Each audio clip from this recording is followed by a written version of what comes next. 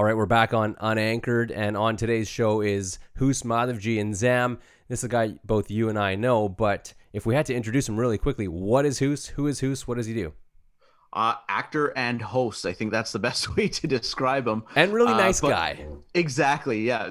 Most importantly of all, a great guy to hang out with and a great guy to just sit and chat with.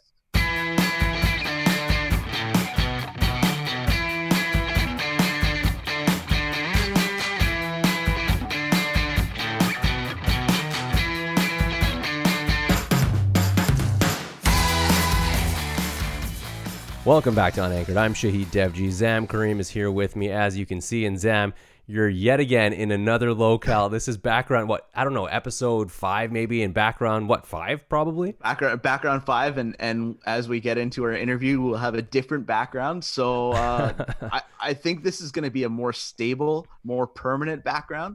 We're back in Coquitlam, BC here, and at my parents' house. As if you've been following, that's your parents' house along. This is your old room. I've been in this room. This is not my old room. Oh, okay. This is my sister's old bedroom. I haven't been in your sister's room. Okay, so just to clarify. But this has now been converted to the office / guest room. So I've now got a nice setup. As you can see behind me, there is a photograph of the Lionsgate Bridge, which I took and have since mounted on the wall. Yeah, we were out there taking those photos together, and we both printed them out on the same type of canvas. That's a good one. I'm looking at one right here on the other side of my screen, and unfortunately I can't show it on camera because I'd have to rip my camera off the computer. But anyways, that looks good. You take that other picture of the taxi and the couple dancing in the rain? No, definitely. That one I did not take. That one, must be a print from somewhere. I have no idea where that one's from, but it's nice to feel comfortable in a place, first of all, that has good internet. Yeah. So that's a good sign. Second of all, I have a nice setup and a quiet space where, I'm the only one here right now, so it's a quiet place to be. Yeah. Me, on the other hand, there's some yelling downstairs. The kids are going wild, and Sheba, who has been sick for she's my wife, if I haven't said her name in the first few episodes, but she's been sick for 5 days now, and this is literally the first half an hour I've had to myself in 5 days, and instead of going for a shower or going for a bike ride or just closing my eyes, we're doing this because we're committed. The other few half an hours I've had, I've been working, so yeah, because I've been taking sick days too. It's been crazy, but luckily everyone's relatively healthy. We don't have to get too far into that, but yeah, man, we've called the ambulance way too many times in our family over the last few years. It's no good. Oh no! I hope Sheba is okay. Obviously, if you guys need, we're old friends and we've been friends for a long time. So you can call upon me if you guys need anything. What I usually end up doing with you and don't feel bad about it is okay, we can't record the podcast. Sorry to keep you waiting. Oh, sorry, we're not golfing this Thursday. That's what I end up doing. But it's funny. I was thinking yesterday that a couple days after your grandfather passed away. And heavy times with funerals and family and such. You were on the podcast, and not easy to do, especially because you're so emotionally drained. And they're different, but there are parallels here with just the last few days for me. And yet I feel like there was no way I was going to get on this podcast today, just because there was no time. But so kudos to you for actually jumping on during that time. You can't imagine how hard that was. Oh, thanks. But I think it's harder when you have other humans running around the house screaming. I think it's hard. That's for sure. Yeah, I can imagine. I can't imagine that at this point. But it's good that we're able to get this going again. We're really excited to bring our conversation with our guest today, Hus Madhavji, from a friend of ours that we met in Toronto. 8 years ago, almost 8 years ago, or 9 years ago. Yeah, I was in Toronto 2011. Yeah, so that was 9 years ago now.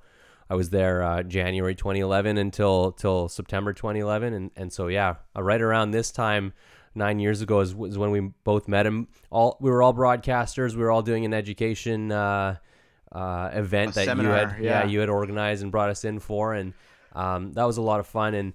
And he on the side was moonlighting as an actor, and we'll get into that. But it's interesting. If you follow Hoos on social media these days, and we're recording this in June of 2020, the tone of his social media presence has changed a little bit. He's a really positive, happy guy, but he's a very honest guy too, and a very righteous guy as well. And with all that has been going on in the world around the Black Lives Matter movement, and with his, I guess, involvement in the entertainment industry, both in the States and Canada, and him being a Toronto guy, and that being such a multicultural place, he's got such a tie to that community, and he's been speaking out and for Black lives, and so I commend him for doing that, and I would go and follow him because he's been sharing some really, really good information. And it's too bad we recorded that interview a few weeks prior and didn't have a chance to talk to him about his involvement in this movement, because I think he would have a lot of interesting things to say.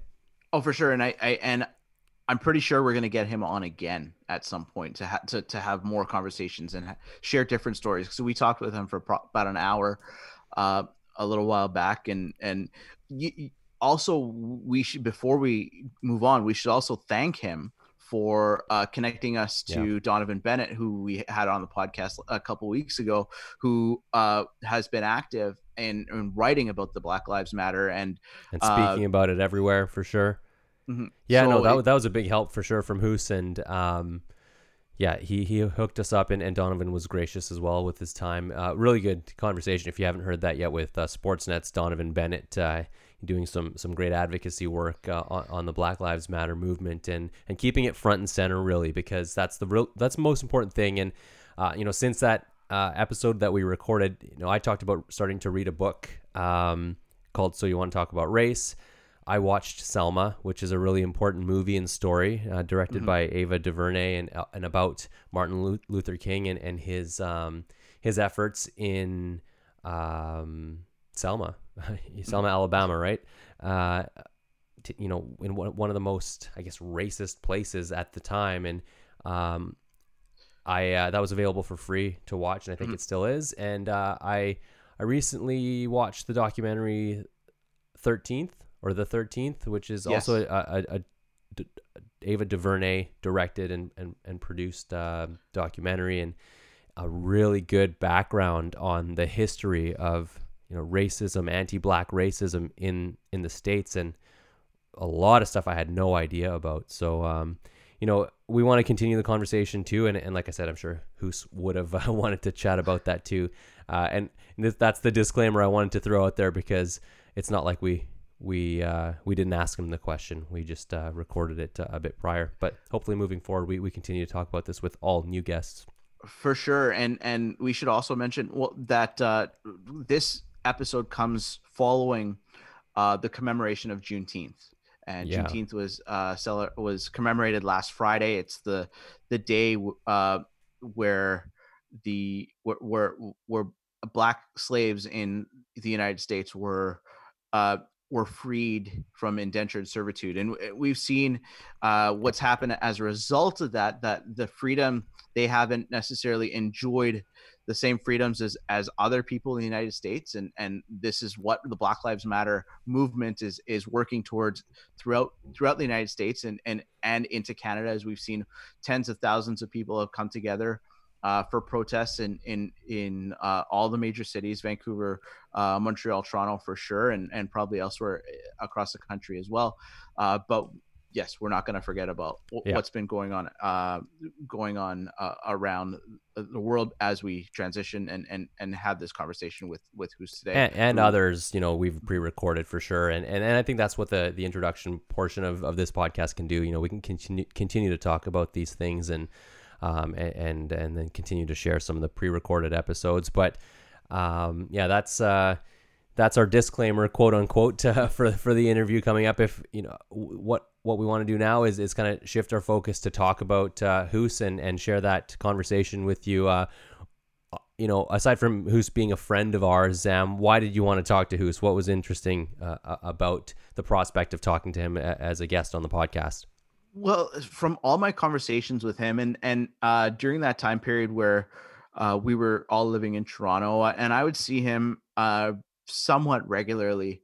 Him and other media personalities in Toronto, I would see them like every, like even upwards of like once a week, going to the mosque. Is he like us is an Ismaili Muslim, and so I'd see him from time to time at the mosque in Toronto. Always like always had a smile on his face, always was so gracious with his time, and so I was a young broadcaster at the time, and Hoos was always so gracious with his time and such a chill guy to chat with, and just someone that I wished would have had more time to just hang out with, and this was our opportunity via social distancing, via 3 internet connections, one from the Okanagan, one from Vancouver, and one from Toronto, for us to kind of catch up a little bit after not seeing each other in many years. I think the last time I saw him was in 2014 at another event at the Aga Khan Center in Toronto, that our other friend Nabil was at as well. So it was cool to catch up with him again after all these many years. Yeah, I don't think I had seen him since that event we were talking about, and we'll talk to him about that as well. And but certainly kept in touch and followed his career, because when we first met him, I didn't know that he was into acting, that he was pursuing that. We all had that mutual connection of broadcasting, being journalists and hosts. And when I found out he was an actor was when I saw him literally on Saving Hope just pop up on my TV screen. Mm-hmm. And that was pretty cool. And then I've followed his career since, and he's living the dream, me being kind of a budding filmmaker, so to speak. And I say that as loosely as possible, because, since my film last summer, I haven't done a whole lot, but, it is something I want to pursue. And so it's been cool to watch him kind of progress in the industry there and work with some cool people on some cool projects. And the other reason I wanted to get him on is because I've told him this, next time he's coming on, he's bringing Jason Priestley with him. So yes. He was on Call Me Fitz, which is a Jason Priestley show. And maybe he'll bring Dan and Eugene Levy with him too. So just reminding you, Hoos, that's next. And we'll sign him up as our third co-host. Yeah, exactly. All right. So why don't we get into it then? Hoos Madhavji is a doctor. Well, not actually, but he's played one many times on TV. He's a Canadian actor and television personality who may be best known for his role as Dr. Shahir Hamza on CTV's Saving Hope. At least he is for me. While theater and the arts were always in his life throughout childhood, he started his career on TV as a journalist and a host after attending Ryerson University and taking the radio and television arts program. He started his career as a television reporter and anchor both in Canada and in the States, before landing a gig as one of the hosts of Star Daily, a popular Canadian entertainment show. And that's when the stars started to align. Hoos was always acting, often moonlighting in theater, but as his hosting career progressed, so too did his acting career, and he eventually landed a recurring role on DirecTV's Call Me Fitz, starring another familiar Canadian personality, Jason Priestley. And if you're old enough, like us, you'll remember him from 90210. From there, Hoos's acting career took off, and he has since been splitting time between Hollywood and Toronto, which some call Hollywood North, but I'll save that term for Vancouver. And in addition to playing a doctor in Saving Hope, he also did so on Combat Hospital and How to Buy a Baby. He recently had a role in one of Canada's biggest recent comedies, Schitt's Creek, and plays Mentor Watts in Utopia Falls on CBC Gem. It's a good resume, but above it all, Hoos is a grounded, kind, and compassionate human being whose journey shows that you can do things the right way and still succeed. So we're really happy and excited to welcome Hoos to Unanchored. All right, Hoos, thanks for joining us. It's been a while since we've all chatted. Do you remember when the three of us and ESPN anchor and our first unanchored guest, Nabil Karim, all met together? Do you remember that? Yeah, wasn't it like a career? It was like a career thing for high school students, I feel. Yeah, absolutely. I think Zam was saying it was in September of 2011, which is getting on almost 10 years ago now. And a career thing, and maybe we were all in different careers at that point than we are now. Yeah, good point. But yeah, it was for our community. It was for I think we were sort of giving advice to it felt like it was one of those things that was not just for people who were interested in broadcasting, but just kids who were just curious about anything. And they were it was like sort of like a round robin full of things, and I think I might have jumped into your station. I do remember that. I do remember that. Yeah, I crashed one of it. I think I crashed.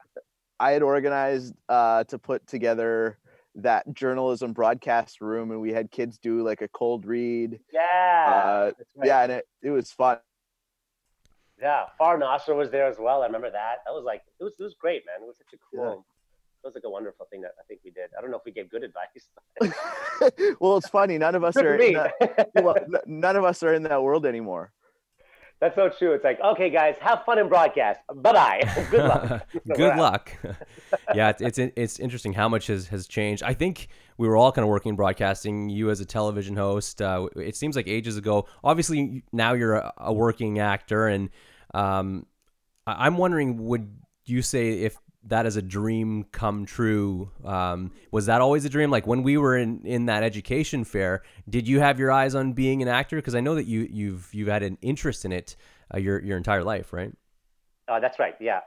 So in 2011, I'd already been acting. I was already on a show called Call Me Fitz, which took up 2011. Now I think by that time I was doing Call Me Fitz, another show called Combat Hospital. Right. So I'd already been acting, but I'd been broadcasting for such a long time in comparison to how much I'd been acting in 2011. So it was such a big part of my identity. But yes, being an actor, working in the arts, and to be honest, all of it has been a dream come true. Because even growing up, I was doing speeches and hosting, but I was performing as well. So the fact that I've been able to do both things professionally, and yeah, I think has been a dream come true for sure. And now what's happening with me is like now I'm evolving into like obviously the acting stuff's going and it's great, but now it's content development, and it's like I'm trying to create TV shows now, and that's sort of like the new, like the extension of what I'm doing. Nice. Well, I definitely want to touch on that as we get along here, but I want to start with the it's not the elephant in the room, but it is quite big, and it's your most recent role, at least publicly, that we've seen, and that's on Schitt's Creek, one of the latest episodes on Schitt's Creek. Yeah. You played a venture capitalist, so to speak, and I'm one. Even though I'm a couple seasons behind, I had to risk the spoilers because I wanted to see you alongside the legend Eugene Levy and the rest of that great cast. Such a great show. I love it. If you hadn't felt like you made it until then, do you feel like you made it by being on that show alongside that cast? That show, yeah. First of all, that show is awesome. It's celebrated. It's a gift. It was such a gift to be a part of it. What was cool about the thing is, I was well aware of the show even before it came out. Like I auditioned for, actually one of my really good friends, Rizwan Manji, who you should interview him as well when you get a chance. He plays the real estate agent on Schitt's Creek. Ray Butani, right? Ray Butani. So him and I were up with the exact same role when it first came out. It was just the two of us, down to the two of us. And he's very talented and very funny. So I was well aware of the show even before it kind of, because it hit in the States. Like it was sort of like this fun little thing that was happening in Canada, and then it just like took off like bonkers in the US. And I was like, holy crap, like this show is like just insane. But then when I went on, like I actually went to go visit Riz on set because he would come to Toronto, and the entire, like I knew some of Dan I've known for a while because him and I hosted an Oscars special like years ago when he was at MTV and I was at Star, and a lot of the behind the scenes people, like a lot of the engineers and just the people, like the crew of Schitt's Creek, a good portion of them were on Saving Hope, which was the hospital show that I was on. So when I went to go act to be on set, it felt very comfortable, and it felt just very much like a lot of it was like a reunion. A lot of it was a little surreal because the other venture capitalist, his name is Matt Wells, he was at Much More Music. So it was Dan, Matt, and I just sort of having a mini reunion. Like, Dan, this is crazy that this is your show. It's so Canadian. And so Canadian. And we used to all work in this building, like on Queen Street in Toronto.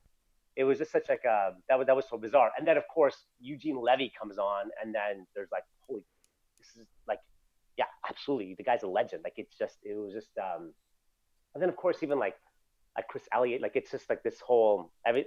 It was just all of its. That part was surreal because you're trying to do a good job, and then you're like, "Geez, I'm working along like these. This is it was that part was crazy to be on set and to have that like to be in the same scene as those guys was surreal. But the idea of like making it, I don't even know what that. Like I don't know what that means. This because you're constantly like you're trying to stay afloat and you're trying to do the next thing and I just think it's important to, be thankful and be appreciative of those moments, which I am, because a lot of it felt full circle. Some of it felt very new and kind of like pinch myself. And then you just hope you do a good job, and then that's it. And then you're trying to work towards the next thing. Yeah, and hopefully the next thing has the same kind of experience. And you just keep going. It's a great answer and I wouldn't have expected anything different from you in terms of that gratefulness. We all know you to be such a good dude, and it's funny how you're playing not such a good dude in that role. Oh yeah, on that show, yeah. Oh my God, that was fun to play. Mm-hmm. But thank you. No problem. I guess you played something like that on Call Me Fitz as well, eh? Like a sort of someone who has somewhat of an edge. Yeah, and Fitz, he was like just a guy. He just wanted to make a lot of money and wanted to take down the compete. It was I was playing a owner of a car dealership. Myself and my friend Sean Shetty were both like car dealership owners across the street from Fitzpatrick Motors, which was owned by Jason Priestley's character. We hated them. Our characters hated those characters, and we would do anything to take them down, and it was sort of like this rivalry for 4 seasons.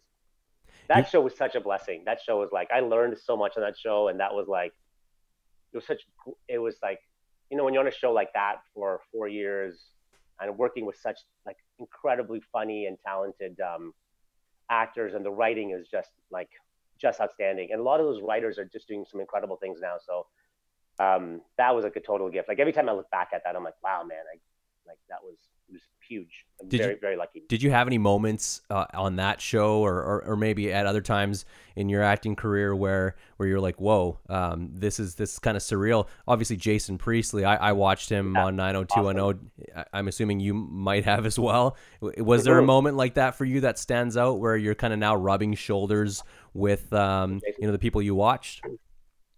Yeah, well, with Jason specifically, he was he's the star of the show, also one of the producers of the show. And it was he was what I got from just even in my conversations with him. And I've hung out with him a few times since then, and had dinners and just in my experience with him is that this guy he works very hard, does not take it for granted. And he's very talented. Like he's talented in the sense that he knows how to bring it. And then he knows all aspects of production. So he has directed me on Call Me Fitz and on Saving Hope. And he was never even in Saving Hope, but he was our director. So he's very good in the sense that he just works very hard, really kind, really generous with his time. And it was more about this is crazy. Like you're this actor who has had such great acclaims from such a very young age. But then I was sort of like, wow, like I love the fact that he has constantly been pushing himself as a filmmaker and as a storyteller and as the lead of different television shows. So he's like an inspiring guy that way. A surreal moment that I had for sure was, I just remember it was the first season of Call Me Fitz, and I just finished hosting Star. Star had just, I think, but definitely a few months since I'd been on television as a broadcaster. And when you're the host of a show, you're like the man, you're like the main person on the show. It's like me and my co-host Dina at the time. But it's like any show, you're just kind of you're the face of this thing. You're the number one on that show. And on Call Me Fitz, I was number 7 on the call sheet. Jason's number 1. And I think it was we were shooting something at our car dealership lot. And Sean, who plays my cousin on the show, Sean Shetty plays my cousin on the show. It was getting very stressful because the sun was coming down. We had to get the shot. The shot was on me.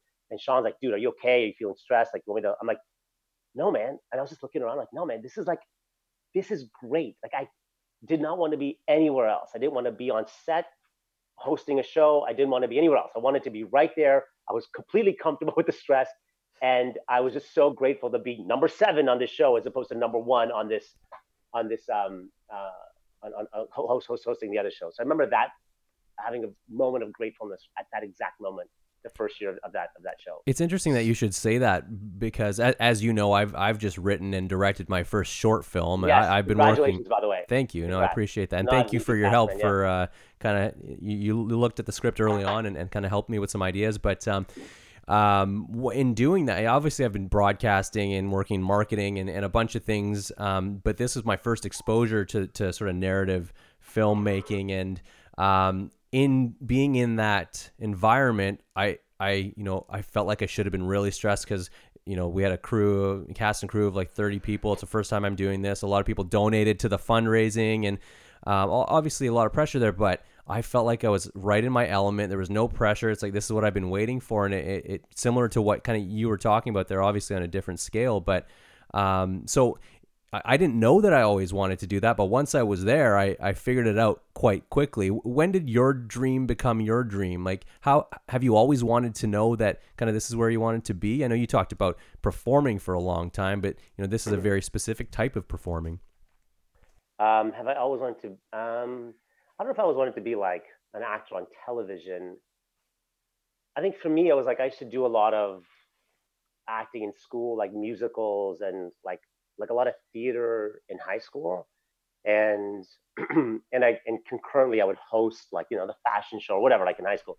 But then I really wanted to go to theater school, but my parents were like, "You're crazy! Like that's not happening." Brown parents. But the thing is, I understand. Like, it's not easy. Like, it's not an easy. Like being a filmmaker, being an actor, anything. I mean, listen, I don't think anything is easy nowadays. But at least back then, it just was not easy. And I just imagine if I had kids, if my kid said to me like, "Hey, Dad, I want to follow your footsteps," I'd be like, let's look at science for a sec. I feel like I would even say that right now. It's a struggle, man, and so I definitely understand where my parents were coming from. But my sister Jamila at the time was working at Ryerson, and she was she was working. I think she was like, she was the type of person that would go to different high schools and like, at that time in her career, she was like showcasing the school. And she was like, "Listen, there is a program at Ryerson University that that'll kind of fulfill his sort of need to be on TV. It's called Radio and Television Arts. Maybe he'll become a broadcaster. Who knows? But it's sort of like he'll get a job." And my parents were okay with that. That in itself was like a battle just to get into that program, a very competitive program. Getting into that was awesome.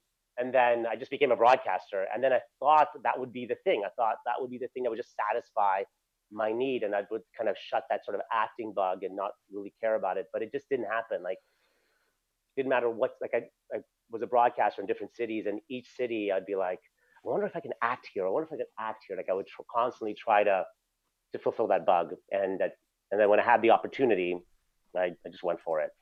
So, would you say journalism was a safer choice than acting at the time? At the time, yeah. Which is such a bizarre thing, because it's like I have such respect for journalists and broadcasters, and that in itself is a crazy skill, and I'm so happy to have it. But at that time, it was a compromise. Like, even like once I finished school, I remember like I had my VHS tapes and my demo reel of all my stand-ups and all that stuff, like, trying to like emulate broadcasters on TV just so I could get a job. And I applied for everything, man. I applied to be like a weather person. I applied to be an investigative reporter. I applied to be just like a regular reporter. And I happened to be an entertainment reporter. And then that's the thing that just sort of took me wherever it took me. And if that didn't happen, I don't know, like, it was such a, like, it was not at all directed. It was not at all by purpose. It just happened. Whereas acting and what I'm doing now, I feel like is very much like, I feel very much in control of my choices. And the choices that I make, I hope, lead to things that I really want to accomplish doing what I'm doing. If you had the choice again, would you have gone down the route of journalism still, or would you have gone directly into acting? It's a great question. I kind of like this journey because I've met some incredible people along the way. I do feel like I do feel like that experience in a newsroom or the experience of just interviewing somebody is a skill in itself. I remember for like the World Partnership Walk here in Toronto, I brought the cast of Saving Hope on stage with me as my co-host. I was like, hey, and my co-host is going to be the cast of Saving Hope, and it was like such a cool thing. But the cast was like, they're phenomenal. They were very game to do whatever I want to ask them to do, but I just didn't realize that is a skill that not a lot of them have. Like, they're excellent actors and they're very, very good. But hosting is just like a whole other thing. And so that was one thing that I was able to, I didn't realize at that moment. I was like, oh, this is something that I can do, or like a few of us can do back and forth. Like, we can host, take care of this audience, and then we can also do something in front of the camera and act or whatever. So I'm thankful for that experience. I'm thankful for what it has taught me. And hey, man, like, who knows what will happen like 5 years from now? Maybe it'll be another show. I don't know. Like, I'm open to it. I'm open to whatever in terms of that, in that world. But with my acting and creating, I feel very purpose-driven with that. Yeah, what's interesting about hosting too is that, and I don't know if you would agree, but I think you might, is that there's a big element of being yourself there, right? Where you get to bring out your personality and kind of your intricacies and tendencies. And that's something that I really enjoy about hosting, is that, I don't need to pretend to be someone else. I'm just being myself, and people see right. me. And I've noticed that, we were talking about this before we started recording, but you've kind of got, different ways where you express yourself, like playing the guitar and hosting and acting. And you're talking about, writing and producing and directing. Why do you feel the need to express yourself? Like, what do you get from it? It's a great question. Besides a lot of anxiety when you put something out there. Yeah. I think there's just, I think when I have something to say, so if it's like, music's more of like a hobby, but sometimes I'll post something, but like, if it's like writing something personal and I want to like now create it into a series, it's because I have something to say. Like, I feel like I have something to say, and I want this, and I want you to hear what I have to say. And I feel like it's a need for me. Now, you might listen to it or watch it and be like, yeah, I didn't need to hear that. That was okay. Thank you very much. But for me, it feels like it feels like a necessity for me. So it's not like, oh, this brings me so much joy. I don't know about that. Right now, it feels like I have this need and I want to say it because the other things that I'm doing is not fulfilling that need. Yeah, totally get it. Yeah, and in terms of hosting, like whether it's like hosting something for our community, or whether it's for like a charity, or like I usually like to host things that I'm passionate about, and things that I really care about, because then I feel like I think a good host is someone that is someone that is a medium between the things that are really important. It's just a thread that pulls together the program. So I like to approach hosting now, especially on stage, as like a selfless thing in a way. So it's not like an opportunity to like try out stand up or whatever. Like, it's like that, like you want to engage the audience, but so that they can enjoy the rest of the program, because the program that they're there for, at least the stuff that I'm interested in doing, is stuff that's bigger than, it's like a larger cause. It's something that's more, it's like it's something that, like, I want the audience to stay engaged. So, this next speaker I introduce may not be the most dynamic, but wow, they have something important to say. So if I can keep the energy up, keep the ball up, then you'll be able to pay attention to the next speaker. So that's how I'm approaching that right now. Something our buddy Nabil say is being the host is like being a traffic cop. You're just directing everyone to where they need to be. I like that. Yeah, it's a good point. It's a very good way of looking at it. Yeah. So you talked about your time on Saving Hope, and my first real exposure to your acting career was in CTV's Saving Hope. Like, I was intrigued by the show's premise and trailers and decided to watch, not fully knowing that you'd be a part of it. You played Dr. Shahir Hamza, a neurosurgeon with a particularly sterile disposition. I don't know if you'd agree on that characterization, but It's not the only time you've played a South Asian doctor, of course, which in real life there are many. And I wonder if you you struggle with that type of casting, or like you've said many times, you're just open to the process and what comes your way. Obviously, it seems like for many actors, being typecast is part of the journey of becoming an actor and finding your way. Yeah, I've played doctors now on screen, I think 6 or 7 different times now. You should get a degree for that. I should. My mom, yeah, I make that joke that my parents are like almost proud, like the doctor on TV. But I think, look, I mean, I think each role is something very different. Like this, like, yeah, you know, you put a lab coat on a brown guy. Okay, cool. Like, yeah, stereotypically, it's like that person's a doctor. But like, I think what's interesting about the character on Saving Hope, and certainly what happened as the show progressed throughout the 5 seasons, was that it became less about my skills as a neurosurgeon, but more about my struggles in a relationship as someone who has Asperger's, and how, as someone who has, as my character has Asperger's, is like, you know, how does he use those strengths in his work, and how does it kind of like come up against him in his work and in his personal life. So it's a wonderful thing to explore, and it's also beautiful to kind of see a lot of those aspects in me, and to be able to relate, because it's kind of like, you're like, well, I don't have Asperger's, okay, but then you start playing it and you start going deeper into it, and you're like, wait a minute, like so much of this is me, so much of this is like I'm not bringing something foreign on screen, and I certainly, that's not my intention if it ever comes across that way. It's always to bring what's right in me, and to pull that out, and I try and do that with all those roles. So on Combat Hospital, I played a guy like Dr.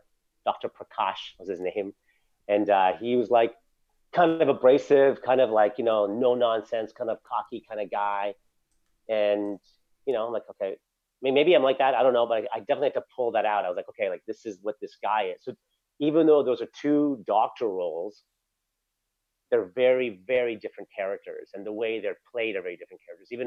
Even to be honest, where it sits in the voice is very, very different. And so it feels fresh in that way. And so if something feels a little stale, or like, wow, I've really done this before, then my agent and I will have that conversation, and we'll be like, listen, is this worth doing?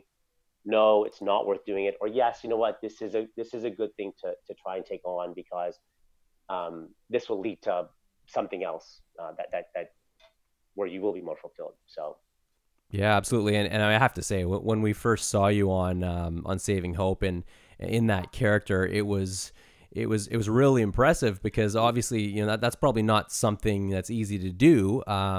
You know, you talked about channeling some of those aspects in you, but where does that lie in terms of the roles and the performances that you're most proud of? Because I would imagine that there was a lot of work that went into playing that character. One that obviously started out a certain way, and then ended up growing and had a lot of depth to him, but not one that is you know, the typical character you're going to be playing. Yeah, so thank you. For me, taking on that role was like, oh my God, how am I going to do this? But yeah, I took a lot of research. Like I would watch like documentaries, and I would watch like movies of other actors who have portrayed people of Asperger's. And then I spent a lot of time with the Asperger's Society of Ontario. And I went out, I remember having this, we all went out for lunch. There was like 30 of us. And it was like, you know, there's like a whole table at this Thai restaurant on Bloor West in Toronto. And I think a lot of the people just thought that I had Asperger's as well. And, but there's such a spectrum. And it's not like, there's like the things that people may want to kind of narrow down and be like, oh, you must have Asperger's, but it's not. The spectrum is so large, and it's actually very nuanced. And so for me, it was more about like talking to a lot of the different people at the table over lunch, and then resonating with certain. I was like, you know what? Like I've been that. Like I resonate with this person. There's one guy that I was speaking to. He's obsessed with The Cure. So we would have a conversation, and we're just talking about Thai food, and every time he would just constantly go to The Cure, like he'd constantly go to this band and his knowledge of this band. Even if I started talking about like anything else, like I was talking about like this mango salad's great, he'd be like right back into this, right back into the band. And I was like, listen, like, you know, if I'm really interested in something, if I'm interested in astronomy, if I'm interested in acting or broadcasting, and that's the thing that I'm comfortable talking about, just, you know, you kind of want to go back to your comfort zone and be like, I want to talk about this. So there were certain aspects that I would be like, okay, I like this. And I would just sort of shape my character that way. So I am proud of the performance. I mean, I'm proud of all my performances, but I'm proud of that one because it's a long period. It's over 5 years. I was able to help shape the character. I was able to talk about it with the writers and even with the costume department and like and the producers, just try to like really get a better and deeper understanding of who this character is. So by the time we got to like season 4, there was so much more to draw upon. It wasn't just this guy who has Asperger's, who's gay, who's a neurosurgeon. It was about this man named Shahir Hamza, who happens to be a surgeon. He happens to be gay. He happens to be Asperger's. He's a he's like he's a human being, and he deals with emotions and relationships and stress of being in a high pressure job like a lot of people might deal with. So in that sense, it's like it was really important and exciting to take on a role like that. And I am very proud of that one. I don't know if I'm like the most proud of that one. It's hard to pick one because I feel like everything that I do, like, yeah, I don't think I'm trying to mail. I'm not at the level yet that I've sort of mailed something in. And if something feels like I mailed it in, it was not the intention at all. Yeah, it's like picking children, right? You Exactly. Can't pick a favorite child. Zan, before you jump in here, I just wanted to say that, you know, the fact that you were looking for commonalities, and obviously that's part of the acting profession is to find where you can relate. But the fact that you're finding commonalities is in that role is an inspiring message, and is one that we need, I think, today. And that show, you know, being over, but, you know, still quite relevant in that, you know, people should be looking for the ways that they're like people that are different from them, as opposed to just kind of shying away because they're different. So now to move on to something a little different, that I saw that you had been doing stand-up comedy through your Instagram. Yeah. How did you get started? That's a completely different skill set. I know it's similar to hosting in a way, but how'd you get into that? Is that something you're still doing right now? I haven't done it, not recently, because I'm like at home. I'm probably doing it at the dinner table. My family's like, shut up. Instagram Live. That's the place to do it now. No laughs though. Yeah, no laughs. You need the laughs. You need the right environment. Stand-up was like, I did it. Like I did it 1 or 2 times when I was hosting, like way back in the day, and it was good. I remember I had like 2 really. I think I did it 3 times, and 2 of them were great, and 1 of them was like, not good. But then I left it because I already started acting, and I was still like, I was just busy doing that. And then like, you know, cut to like 7-8 years later, I'm in LA, and just there, like, you know, auditioning, and there was like a lot of time in between, and I just did not feel productive. I'd already started writing, I'd already started doing improv, and I was like, what can I do? And I felt like the writing, I'm like waiting for my agent to get back to me, or waiting for like someone to give me feedback on the script. Improv was like, I'm waiting for like the next class, or like a group of our improv team to kind of come together to take the next performance. But I felt like stand-up was something, I was like, look, I don't have to wait for anybody. Like, I can write my material on my own. And if I'm not writing my material, I can just go to an open mic and just start performing. And so that's what I did. Like, I remember taking a class. I was like, I'm gonna go do this. I want to understand as much as I can about this. And I just sort of dove into it in LA. And it just came out of like a place of like, I was scared. Part of me was like, I love stand-up. Like I love it. But there was a sort of like, I don't know if you guys have ever felt this, but like as a host, you have the mic, and you have an audience. You're kind of like, well, this is like stand-up.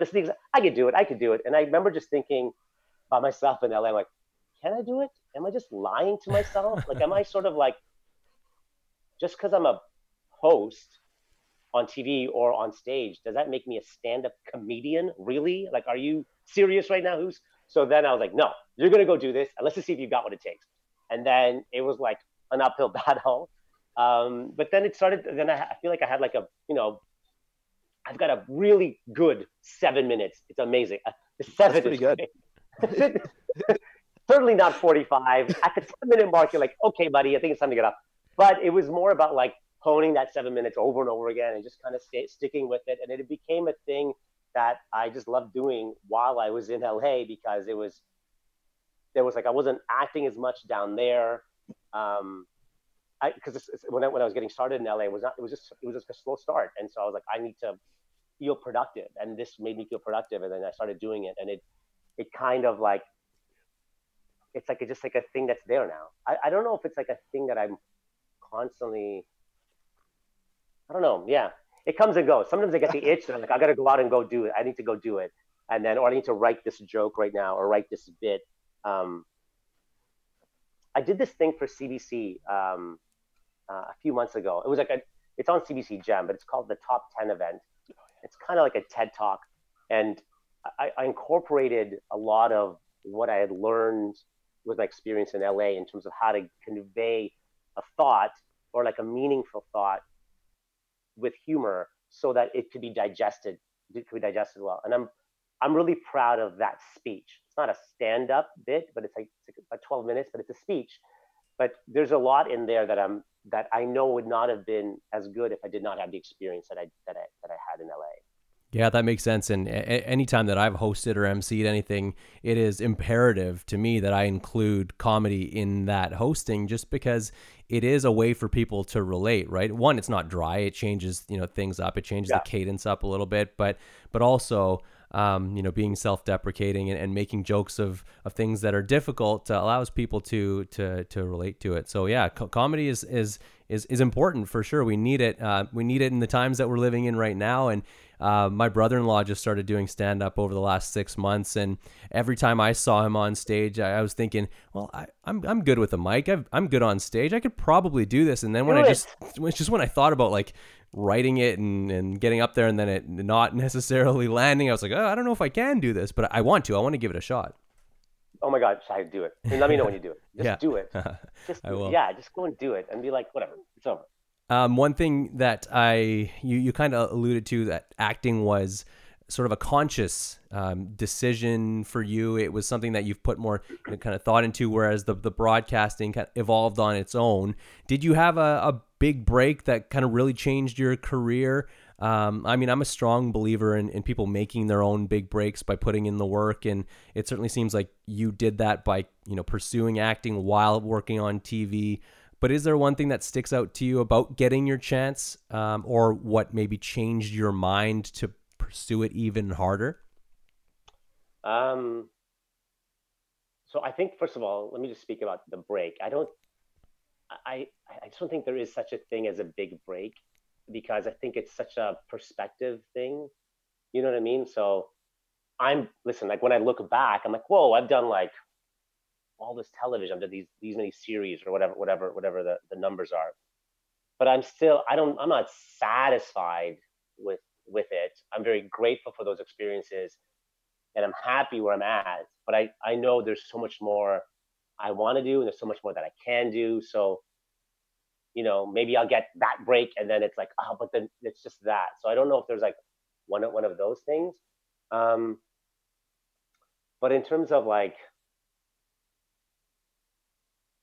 yeah, I think, like, are you asking if it's like what was the break, or are you asking? Yeah, well, if there was something that you see as kind of changing your trajectory, so to speak, like that, you talked about momentum before we started recording here, that, prior to the COVID stuff, you had a lot of momentum, and that's a good thing. Where did that momentum really start to pick up, where you could kind of see that, hey, maybe I've got a chance here?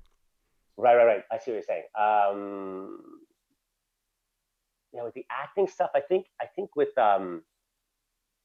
I think right around like the first couple of seasons of Call Me Fitz, once that happened, then Combat Hospital happened at the same time.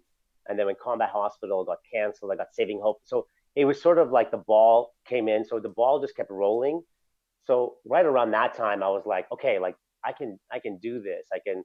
And I think it was also like, I think I'm like, like when you start like financially, there's some markers where you feel like, okay, like I'm making as much as I was or more than when I was broadcasting. So those are certain markers that I would use to compare. I just don't think they're fair markers, but certainly it did cross my mind at those times. But looking back at it, it just feels like, look, what was the break? If I didn't go into broadcasting, then I wouldn't have had the drive to go act and sort of try this, play called 30 Dates. I don't know if I would have had the agent that I had, because the agent is the one that was like recommended to me because this casting director knew me as a television host. Like all these things kind of connected. Everything just connected. Nothing really feels independent of from the journey or off. It's not like this is completely separate. All of it feels very much in line. But when you're in it, it doesn't. And when you're in it, you're like, this feels fresh and new. But it's not. Like looking back, you're like, oh, it's because of this happened. Because of this happened. Yeah. So what can you tell people in the creative, realm about sort of the journey and sticking to it and not maybe looking too far ahead and putting in the work? Like, what's your philosophy there? My philosophy is, and this is going to sound so like, I mean, every single like guru, whatever motivation person has probably said it, but it's true that you're given talent. I feel like Will Smith has said this, but you're given talent. Like this is your talent. This is your God-given talent or whatever talent. This is your talent. Great. That'll take you to a certain point, but then it's hard work and persistence. And that's what you have in your control, is the hard work and persistence. And if you don't put in the hard work and persistence, your talent will only take you so far. If you have very little talent, your hard work and persistence, and also being a team player, because in this profession, it's very much a team sport. It's a collaborative medium, and people want to work with people that they like working with. That's also a very important thing, especially like in television, where it's like a marathon. Like a TV series will last for 6 months, 9 months. It's like, half the year at least, at least for a 1 hour drama. And then maybe the second season and third. So you're working with the same people for a good chunk of the time, for 12-hour days, that kind of thing. They want to work with good people. You can be very talented, but if you're not a good person to be around, then they're going to be like, we can't do this. We can't do this. So I think those are the things that really come into play. So know what you want. I want to be this. Great. Then it's the hard work and persistence. And it's just, you just got to keep going. I also want to say this. Sometimes, look, if you can make an income in this, great. But I just don't think that should be I just don't think, especially in the arts, because it's such a subjective medium. Like, what is good art? What is not good art? What's the hot thing right now? What's not the hot thing right now? Like, these things are out of our control. So if that's something you want to do and that's something you want to pursue, go pursue it. But if you need extra money because you need to make a mortgage payment, that's okay. Go get a job. Like, it's fine. Your job doesn't have to be your career. Let the art be your career and let that. But if you need supplemental income, I just want to say that because I know that is such a big thing as artists that we feel like, oh, I don't know if I should go get this thing because this doesn't mean that I'm really serious about my work. You can 100% be serious about your work and 100% be persistent and work hard and cultivate that talent and take class and do all those things. But listen, man, if you need to pay your phone bill, go do that. Also, there's absolutely no shame in that at all. I know you didn't ask that, but I wanted to say that. No, that's a great point. So we've got a couple more questions for you before we let you go. I know you've been holding your phone up for us to see you for like 40 minutes here, so we won't keep you too much longer. Sam, go ahead. So you were recently on our show called How to Buy a Baby, short film, episodic. It's still going on that show? A web series, yeah. I don't know. So I just did the first season. I was recurring on the first season of that. And I think they did 2 seasons. They might get a third. Mm-hmm. It's very good, by the way. It's very, very good. It is. The episodes are only 10 minutes long. And what was the experience doing sort of a short web series like that? Do you think we're going to see more of that? There's a new platform launching I think it's called Quibi. Or Quibi, that's right. Quibi. Do you see short 10-minute, 15-minute shows. There's a couple on Netflix as well that are short like that as well. Do you see that as being more sustainable and as sort of a way of the future, or a new sort of length of show? Now we see 23 minutes, we see 45 minutes, an hour, and now are we going to start seeing 10-minute shows now too? Yeah, well, I think with Quibi for sure, like there's some like heavy hitters that are putting together some programming for that platform, and I think it's an experiment, but I think it's smart in a sense that, you know, I like slow burns. I like a movie I love film and cinema that like I love moments. I want to experience what the character's going through. I want to see like imagery and beautiful cinematography. My nephews are kind of like, let's get this thing going. Let's get this thing going. They're like burning through TV on their telephones and their tablets. I don't think anything's dead. I just think it's an addition. I just think it's in addition to what is available. So just like there's network comedies that are like, you know, like a multicam comedy, like 2.5 Men or Mom or that. Then there's like, you know, single cam comedies, like, you know, and then there's like the HBO comedies, and then there's streaming stuff. It's just in addition. It's just like another platform that's out there that will be just for you to choose, you know?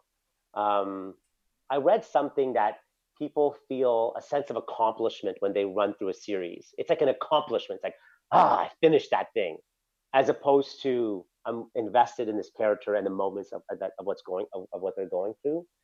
So what's interesting is I don't know if in a 10-minute, I don't know, is this like me being an old man here? But I don't know if like in 10 minutes, do you get the full experience of what's happening, the emotional depth of what this particular character may go through? Maybe like my nephew's, I have a 17-year-old nephew. Maybe he's like, yeah, man, I just needed that, you know, what took you 2 minutes to really feel, I got that in 6 seconds. So like, let's go.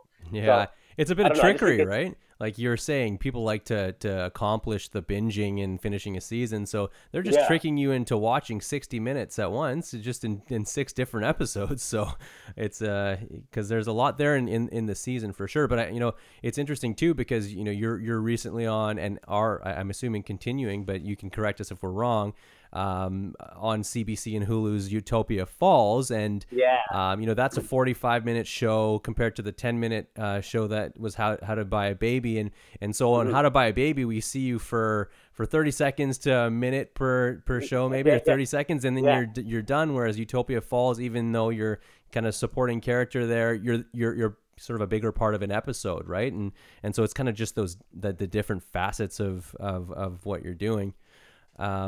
As far as Utopia Falls goes, I have to say, as far as first scenes go in a show for an actor, that was one of the better ones. And it's not a spoiler, but you walk into a room perched atop a platform like you own the room, and I don't know, that must have felt pretty good, regardless of what the character's doing, hey?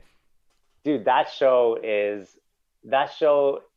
such a gift for so many reasons. First of all, that character, I've never played someone like that before, like an authoritarian. I'm like not nice to these kids who are part of, the show takes place in the future. It's like these 16-year-old kids who are part of this talent competition, and I'm the head of the academy, and I'm not very nice to them. And it was actually a lot of fun to play. It was also very cool to be part of a show that I feel like is saying something. It's like a teen drama, but it's also like talking about culture, and it's talking about like, there's references to the civil rights movements. There's so many references to hip hop culture, indigenous culture. Like it's wonderful. But the best thing about it is one of my best friends, man. He's like my guy. The guy's like my brother. It's his show. It's his show, and it's like such a gift. It's like this thing, entire world came out of his head, and I can't tell you how surreal it is to play a character that came out of one of your best friend's mind.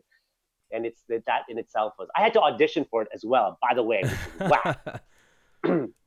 No, but it's like Hulu had to sign off on it ultimately in the end, but it's such a cool, I was really, really proud to be a part of that. And yes, that first scene is like a huge, like this big monologue. I'm like, really? This is and it was the first day on set. I'm like, this is what I'm doing? And Snoop Dogg's on the show too. And Snoop's in the show. The voice of Snoop Dogg's in the show. Yeah. As soon as I heard it, I sent a text to Shahid saying, Snoop! I was so excited. And I can't wait to see more of it and hear more of you and hear more of Snoop because, big fan, grew up, obviously. And I don't know if you've had a chance to meet Snoop because he's probably doing it in a voice studio in LA somewhere, but does it feel cool to be on the same call sheet as Snoop Dogg? Yeah, like it's Snoop Dogg. It's crazy. I have not met him. Even when I've interviewed different artists and stuff like that, I've not met him. But yeah, it's insane to be, for sure. It's like, yeah, man, it's like Snoop's in this thing. RT, the director, has directed a couple of Snoop's videos. I think he's done at least 2 of them. So they have a relationship, and so that's how that happened. Like, and he even here's a funny thing. I was like, because on the script it would just say the voice of the archive. So I was sitting in the edit suite with RT because I just wanted to see what was going on. I was like, just wanted to be a part of the process and just sort of proud of him. I was like, hey man, who's playing the voice of the archive? And he just looked over. It was like this. Who's playing the voice of the archive? He was like, Snoop. Oh my God, it's crazy. That's so awesome. I'm like, that's just awesome. And he's like, let's just see. And he just said, let's just ask. And he said, yeah, that's what happened. They just asked. And he's like, yep, I want to do it. It's amazing what happens when you ask for things, right? I know. Yeah, really cool. So what are some of your biggest highlights from both your broadcast journalism and creative careers? And on the flip side, what have been some of the biggest challenges you've had to deal with? So highlights for sure as a broadcaster has been what's the highlights? Well, listen, I've interviewed some awesome people. Like I've had 2 really long interviews with Beyonce. That was crazy. So cool. And the interviews were within a month. So it was a half-hour interview in New York, and then a few weeks passed, and then she came again in Toronto for another half hour. So she was like, yeah, I remember you. I don't know if she remembers me. I like to think that she remembers me. It was awesome when she said that. And I remember having this conversation with her. It was a nice vibe. I'm like, yeah, this is how naive I was. Like, this is a nice vibe. I'm interviewing Beyonce. This is so cool. And she's kind of looking, she's smiling. And in my mind, this will go through my mind. I think Beyonce likes me. Holy crap, this is crazy. I think, oh my God, I think Jay-Z's out of the picture now, and it's going to be Beyonce and who's. This is okay. This is awesome. I can't wait to. And of course, she's just a really sweet artist who was very gracious at the time. No, there had to be something to it. There had to be something to it. There had to be. Thank you, Shai. I appreciate that. I got a chance to cover Obama's election when he won. So I was in Grant Park, Chicago, when he won the election, and I did that for CTV and eTalk here in Canada. I don't know where the podcast is going, but yeah, in eTalk. So that was a huge highlight. And plus, that was one of those highlights that I made that one happen. I was following Obama's career as a senator. I read his books, and myself and I think it was with a couple of producers, but my friend Paul, who's one of the producers on Star, which is eCanada now, was we were sort of following it. I was like, hey man, I'm taking my vacation time and I'm going on to Chicago. He's like, let's go, let's do it. So then I asked the producers, I'm like, do you think we could get media passes? And they're like, no, you can't just get media passes. They're like, well, he's like, they were even like, we're not really thinking about covering it. I'm like, oh, okay. Well, I'm gonna take my vacation time and I'm just gonna go. They're like, you're gonna go? I'm like, yeah, man, I just want to be in the city when this happens. I don't care where I'm at. I'm at a deep dish restaurant. I don't care where I am. I'm going. They're like, you're just going. I'm like, yeah. So I'll take off November 1st or whatever off. Like, hold on. And then they put together a team. They sent the team down. We all got in. We were in Grant Park, covered it, interviewed a bunch of people, met Common, which was so sick, and Jesse Jackson. And it was just such a surreal time. And then you're watching Obama say his victory speech. It was just crazy. And it was for work, and we did it for work. And I felt like we did a really good job. So that was a huge highlight. And in terms of acting, the highlights, I think, were for Saving Hope, for sure. The research I got a chance, it's a gift when you get to research a character. And so the lunch with guys, hold on for 1 second. This phone, is realized, might die on us, which is going to be the worst. Hang on. All good, no worries. We're almost done here. Hang on. No, it's okay.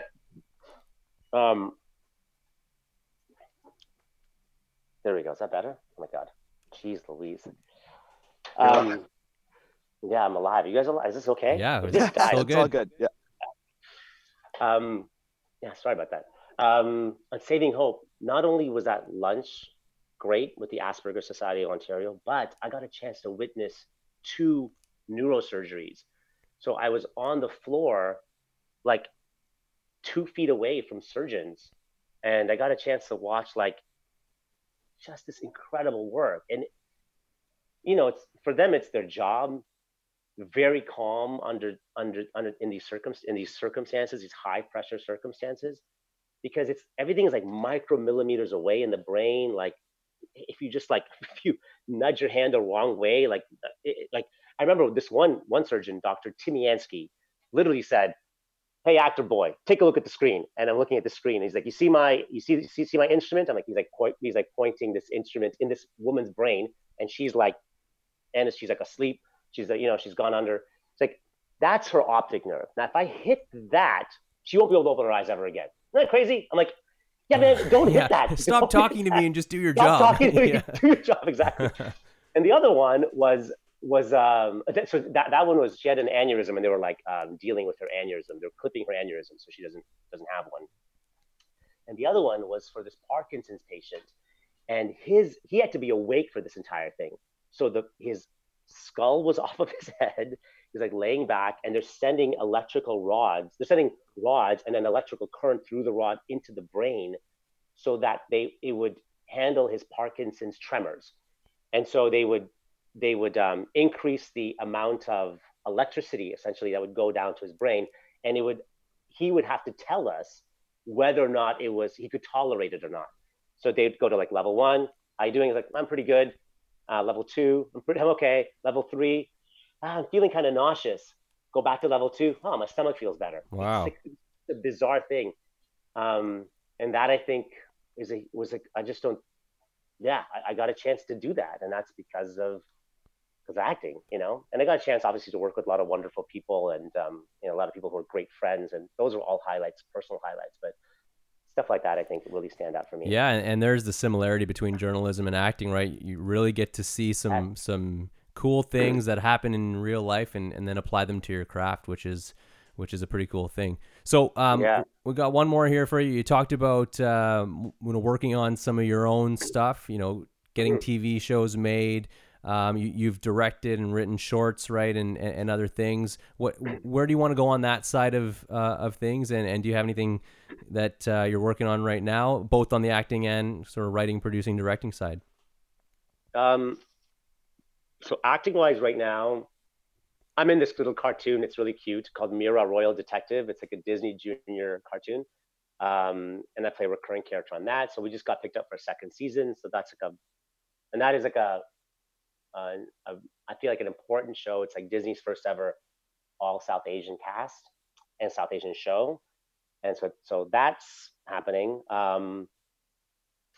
In terms of writing, I've got a couple projects that I'm developing. So I have one that is that's sort of like there are different stages, but there's one that we're in the pitching stage, and that is with my friend Rizwan. And we've got that one that we're doing together. And what I want to get out of it is, like, one of them I would love to be in, and the other one, it's not even about being in it. I just feel like it's a great story, and it's something, again, it's more about like my voice or our voice that we want to we have something to say, but we think it's, entertaining and funny, but we want to present it in that way. So it's not necessarily about being an actor in that thing, but it's more about developing the skills and developing the muscle, like making that writing muscle stronger. So that's sort of where that's at. But yeah, like sometimes when I'm writing, it's more like, this would be fun to be in, and this would be a fun thing to put out. And I just feel like I'm exploring both those sides right now. Yeah, absolutely. My brother-in-law Imran and I, we just finished up the first draft of a feature-length comedy, and that's something that I don't I don't have any designs on wanting to direct or produce. It's more that we just think the story is a good story, a funny story, and like you said, we're flexing those writing muscles, making sure that we are improving and getting better at our crafts. But we also do think it's good, and somebody will want to make it. So hopefully, when it's ready to put out there, somebody will want to make it. Send it when it's done. Send it. Yeah, absolutely. We're getting to a point. Yeah, exactly. You know what? Could definitely see you in it. Anyways, thanks for spending so much time with us, an hour here already. And we really appreciate your candor first of all, but then also obviously taking the time out of your day to spend some time with us. And I know a lot of people who are interested in these types of things will find this valuable because your perspective is solid. And I don't necessarily know if everyone has that type of perspective. So thank you so much. I appreciate you saying that. Thanks for having me, both of you. It's so nice to see you guys. Great to see you, man. Well, hopefully we can get to, once we're through this, get a chance to catch up in person, whether here, Toronto, LA, once we can travel again. Yeah, exactly. Exactly. Yeah. Exactly. What a great guy. Who's, I could talk to him about anything. Always. He could be, like you said, a third co-host on this show, and I'm sure we'll get him back soon.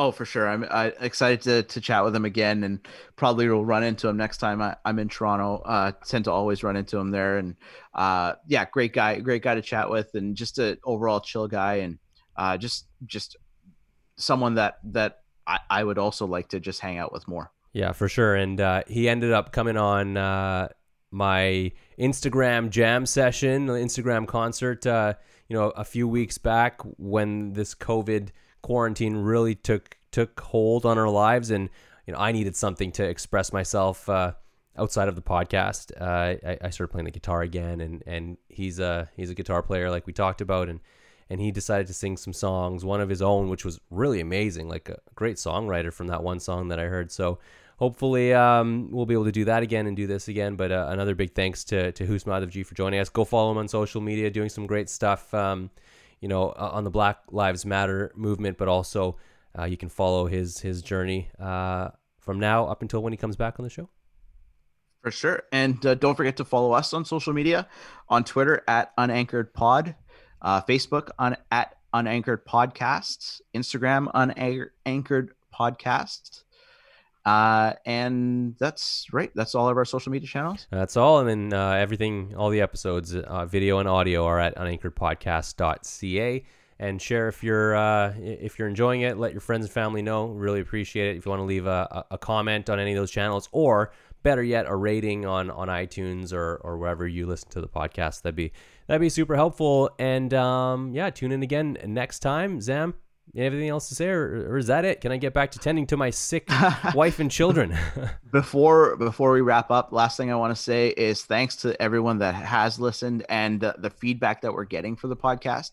Everyone I run into that has listened to it says that it's really good, and had a really nice comment from my fiance's dad, Len. He said that he's been really enjoying listening to the podcast, and even got a television recommendation from Tamara Taggart from that episode when she was talking about the morning show on Apple TV. So yeah, keep on listening, keep on enjoying, keep on sharing it, and send us some feedback if you get this far deep into the episode. All right. Well, we'll talk to everybody again soon. Take care. Thanks.